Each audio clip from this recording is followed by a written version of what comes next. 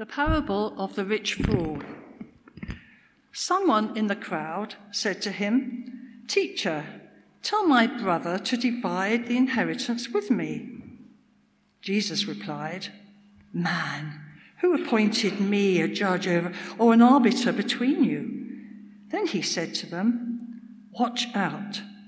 Be on your guard against all kinds of greed. Life does not consist in an abundance of possessions." Then he told them this parable. The ground of a certain rich man yielded an abundant harvest.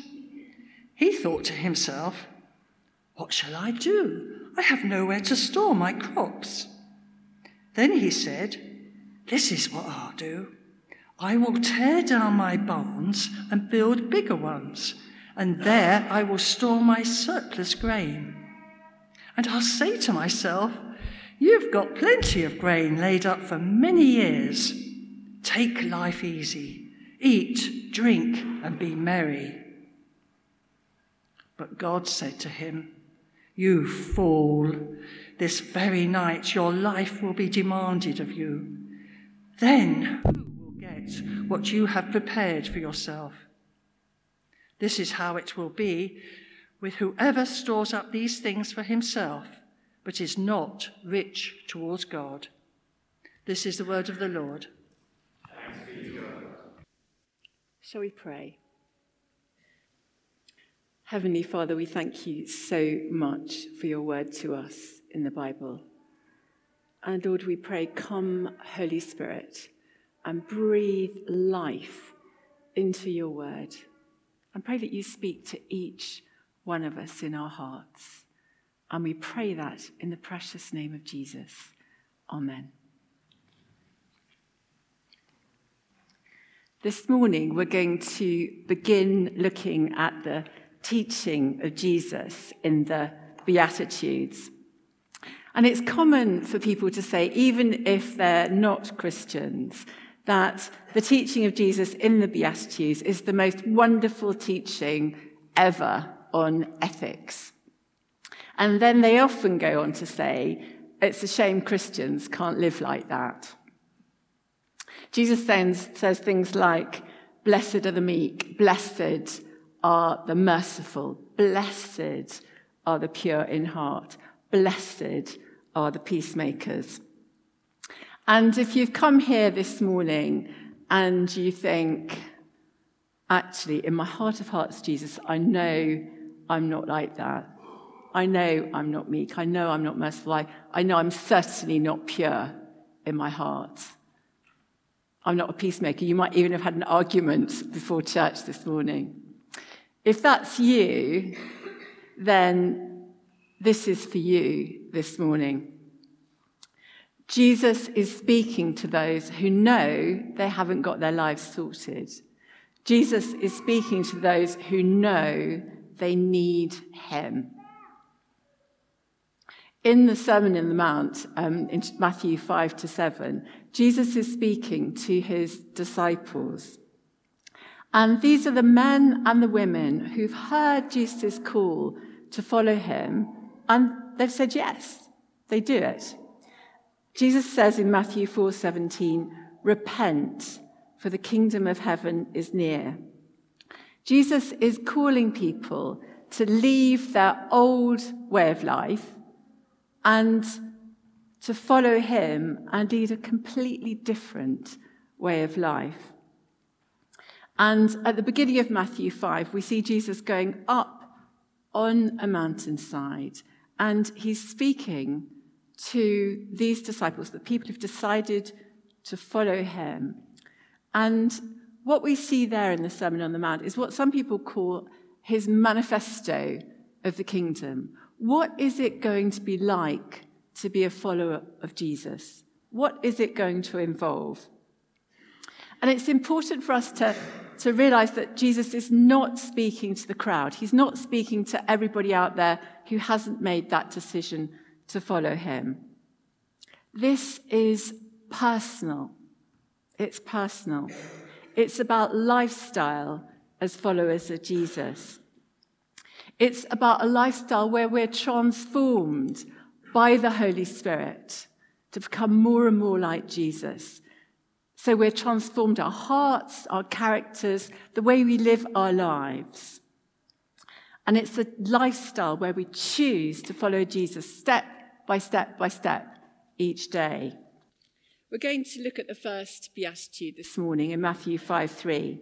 Blessed are those who are poor in spirit, for theirs is the kingdom of heaven.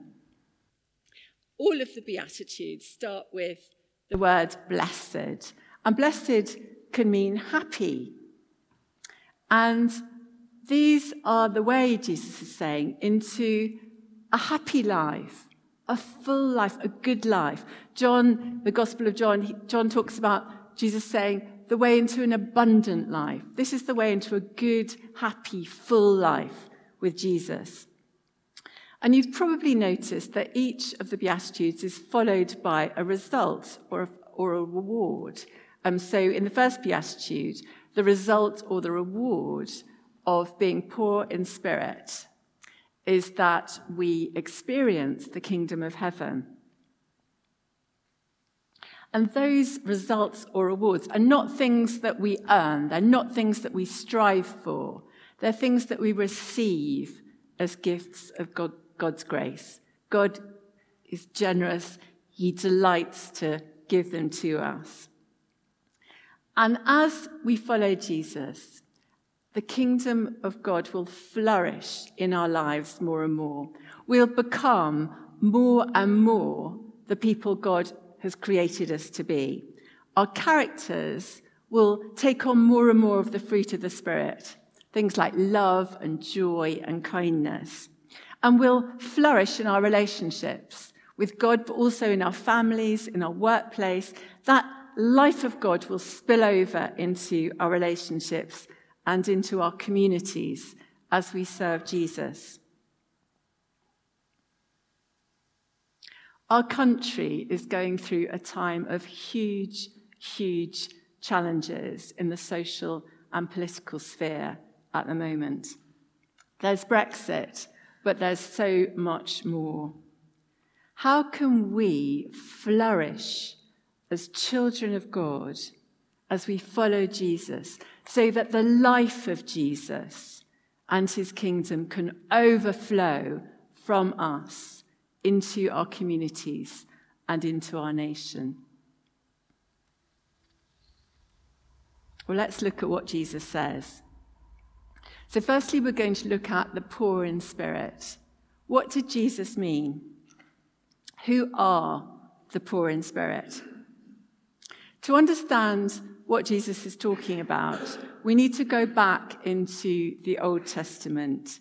And as we read through the Old Testament scriptures, we see a constant theme. God is concerned for the poor, the literal poor, those who are in material need. So often in Israel, the scriptures tell us that the poor were exploited by the rich and the powerful. And their only hope and their only defender was God. So in Psalm 34:6, the psalmist says this poor man called, and the Lord heard him. He saved him out of all his trouble. And because of this background of the poor crying out to God, the poor in Scripture came to mean those who are humble, those who depend on God in their lives, those who know that God is the one who's going to save them. We see this in Isaiah. So in Isaiah 41:17, Isaiah says this: the poor and needy search for water, but there is none. Their tongues are parched with thirst. But I, the God of Israel, will answer them. I, the God of Israel, will not forsake them. So in the Sermon on the Mount, God is speaking to his disciples from this Old Testament background. To be poor in spirit means that we know we're totally dependent on God. We're totally dependent on him for our salvation in the first place when we become Christians. As Paul says in Ephesians 2:8, for it is by grace you've been saved through faith. This is not from yourselves. It's a gift from God. We come into relationship with Jesus as our Lord and our Saviour and our King through the grace and mercy of God, not because of what we've done. But more than that, to be poor in spirit is to be totally dependent on God in every single aspect of our lives. It's a life of humility. It's a life where little by little, it doesn't happen overnight, little by little, we move from independence to dependence on Jesus. And that is not the way of the world. Our culture says we can improve ourselves and pretty much everything else through our own efforts, whether it's through education, our intelligence, our social contacts, through really trying hard, through reading self-help books, through watching lifestyle videos. And Jesus understands the pull of the world and the pull of our culture. And he told that story, which Sue read us in Luke 12. And that helps us, and we're going to look at that. Jesus was telling this story in response to a man in the crowd.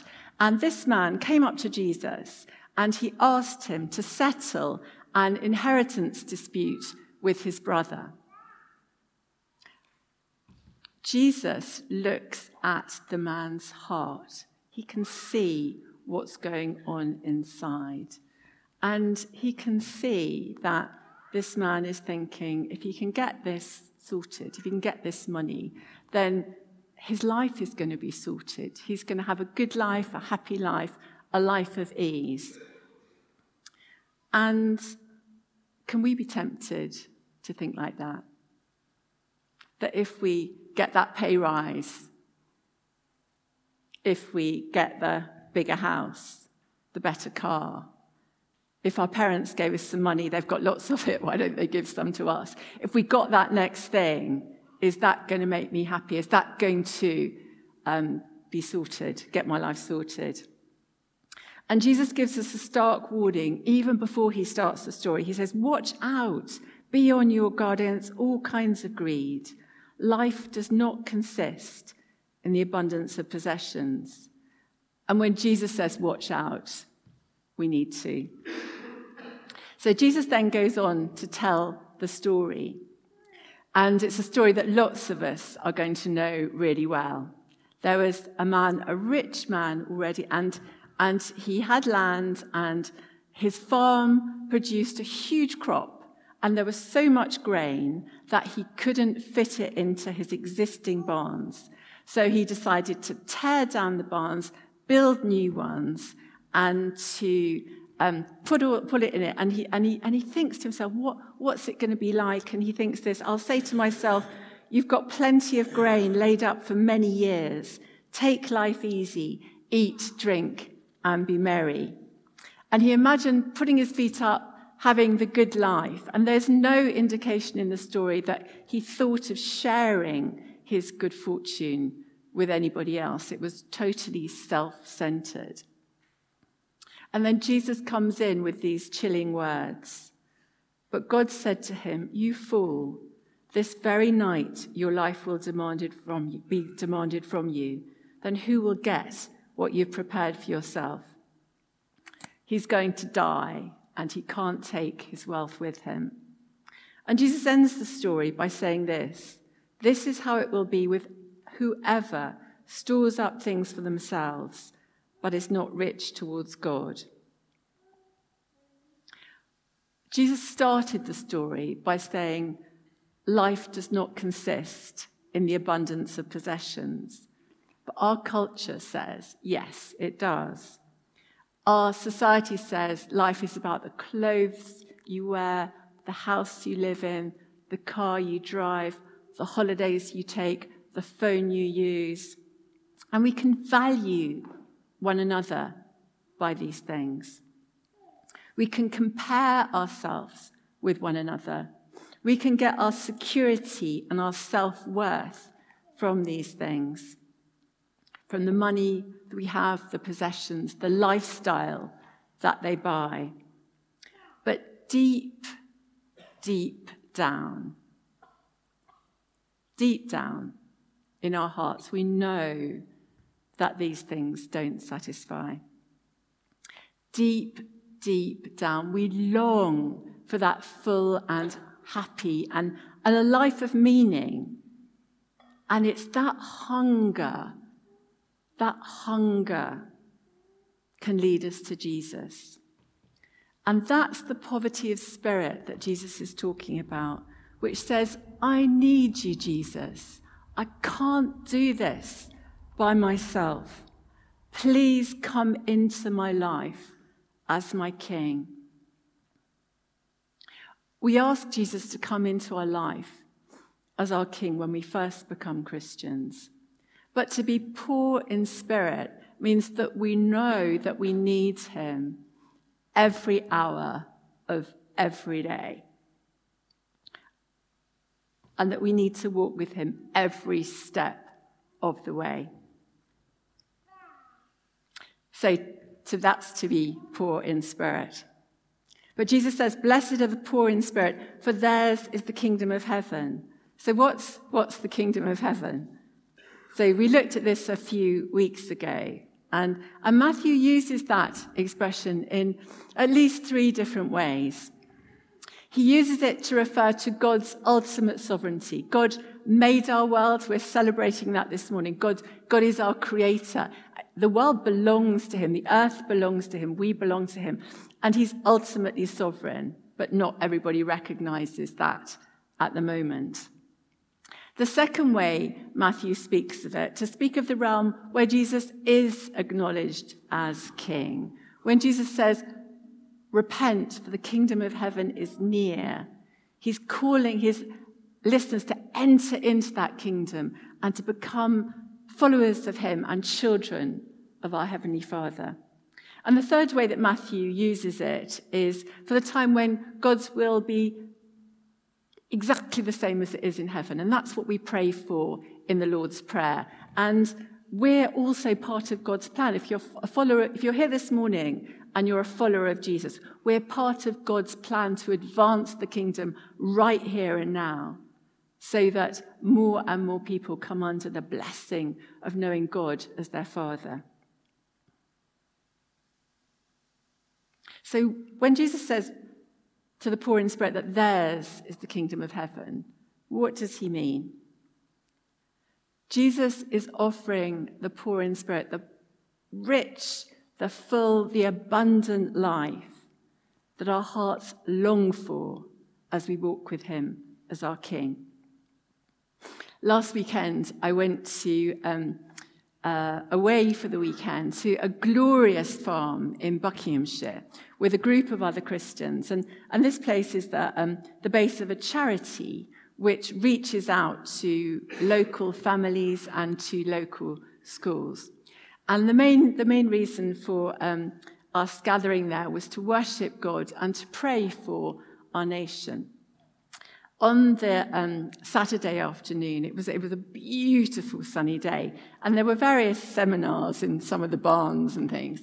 But the estate manager, called Jason, was going to lead a prayer walk, and I decided to go on this prayer walk. And the farm was so beautiful. It's in a valley with meadows, fields. There's a river running through it. There's a beautiful lake. The fish were literally jumping out of the lake. It was utterly idyllic. And it was a silent prayer walk. And the idea was that as we walked along, it's about 1.5 hours, that we listened to God and we could pray to him in our hearts.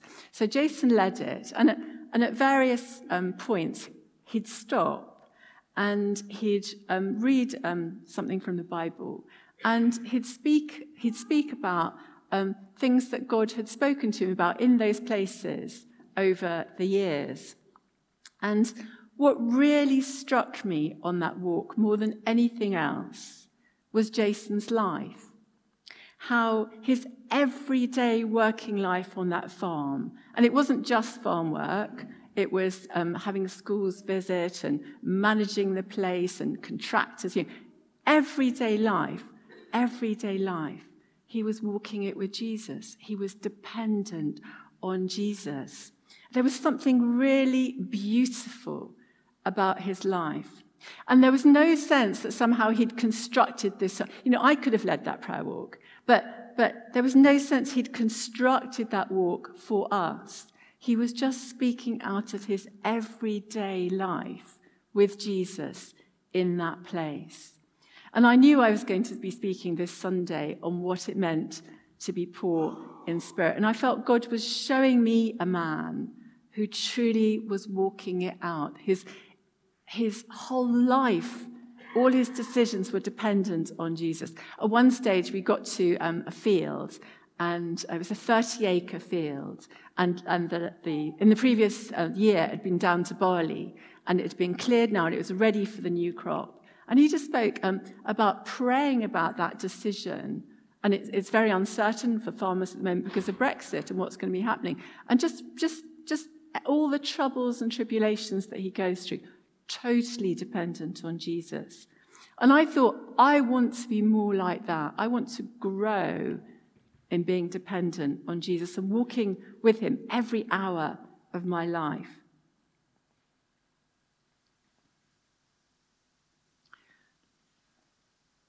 When we become Christians, when we enter the kingdom of God for the first time, we become new creations. We're born again.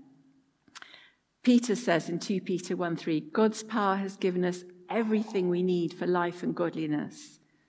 And Paul says in Ephesians 1:3, we have been blessed in the heavenly realms with every spiritual blessing in Christ.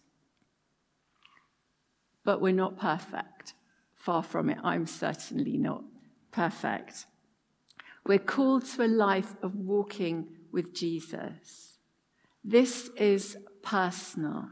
This is personal. It's a life of intimacy. It's an invitation to share God's heart. Jesus calls on us to depend on him for everything we need, for the love and comfort and security as children of our Heavenly Father. Nobody else can give you that love and comfort that you need and that security where you're freed up to love other people and not always be searching to get something for yourself. We need Jesus in our relationships, in our families, with our friends, in our workplace. We need Jesus for our material needs, for our food, our homes, our jobs. We need him for our transformation of our characters. We need him for the strength we need to reach out to others who don't yet know Jesus with the love of God and to be part of his plan to advance his kingdom, whether it's praying for someone to be healed or telling them the good news about Jesus. And our part is to walk with Jesus day by day, moment by moment, depending on him. And we're going to face opposition if we do that. The enemy of our souls, Satan, is going to oppose us. And the world and its culture can mock us. And some of us will face persecution. But in our country today, the biggest threat to us is not persecution. It is for Christians in many parts of the world, but not for us in Britain at the moment. The biggest threat to us is indifference. We can do the right things. We can go to church. We can read our Bibles. We can do good works. But what about our hearts? How much of my life is dependent on Jesus day by day? How much of your life is dependent on Jesus day by day? The danger for us is we can be like the members of the church in Laodicea that Jesus writes to in Revelation 3. Jesus called them lukewarm. He says this in Revelation 3:17.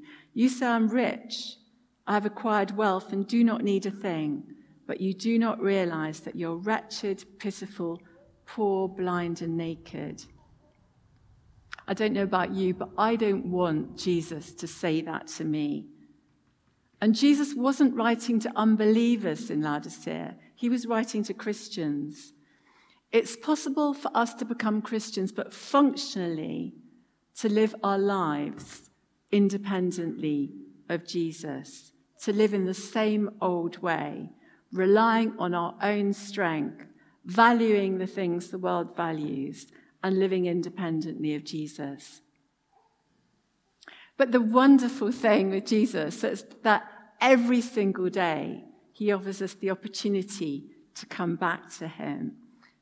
And maybe that's you this morning, that you know you've walked away from Jesus. You've been going your own way, but today is the day to come back to him.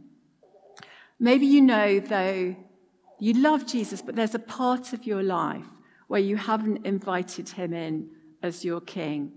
Our lives are a bit like a house, and when we become Christians, we open the front door and say, "Come on in, Jesus."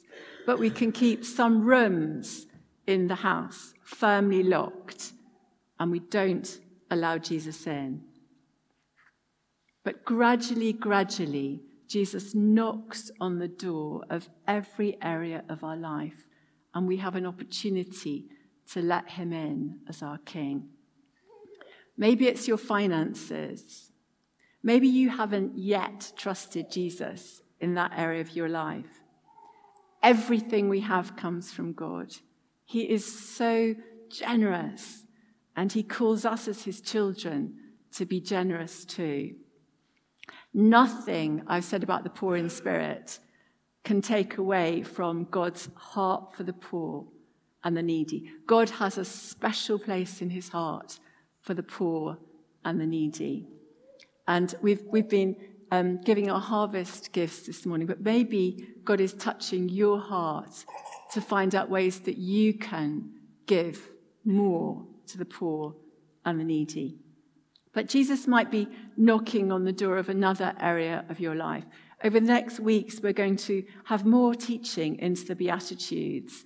And I'd invite you to open your hearts to the Holy Spirit and really listen to see which areas of our lives, I'm speaking to myself here, he's knocking on at the moment. It could be our finances, our relationships, our work. Jesus wants to be king of all our lives. And when we do that, sometimes it can be so difficult to open that door, so difficult. But actually, it's only when we open that door and Jesus comes in that we can experience the fullness, the life, the joy, that abundant life that Jesus gives. And best of all, as we do that, as we open those doors, we get closer to Jesus. We experience more and more of his love. And this will overflow from us. It'll spill out of us. And we'll have the joy of being co-workers with Christ and being part of the advance of his kingdom. I'd like to pray. So would you like to stand? I just want to pray for all of us. So I'd love Jesus to touch each of our hearts. So if you want to, you can place the hand on your heart. If you want Jesus to speak into your heart. Lord Jesus, thank you that you said, "Blessed are the poor in spirit, for theirs is the kingdom of God." Lord, thank you that you come to bring fullness of life, a good life, a happy life with you. And Lord Jesus, thank you that you call us to open the door to not only our life, but each part of our life to you as King. And Lord, I pray for each one of us that by the power of your Holy Spirit, you will show us the doors that you want us to open. And Lord, give us a hunger for you, a thirst for you. Show us that we are poor and needy, that we need you. And Lord, thank you that when we open the door, you always come in. We praise you, Jesus, our King.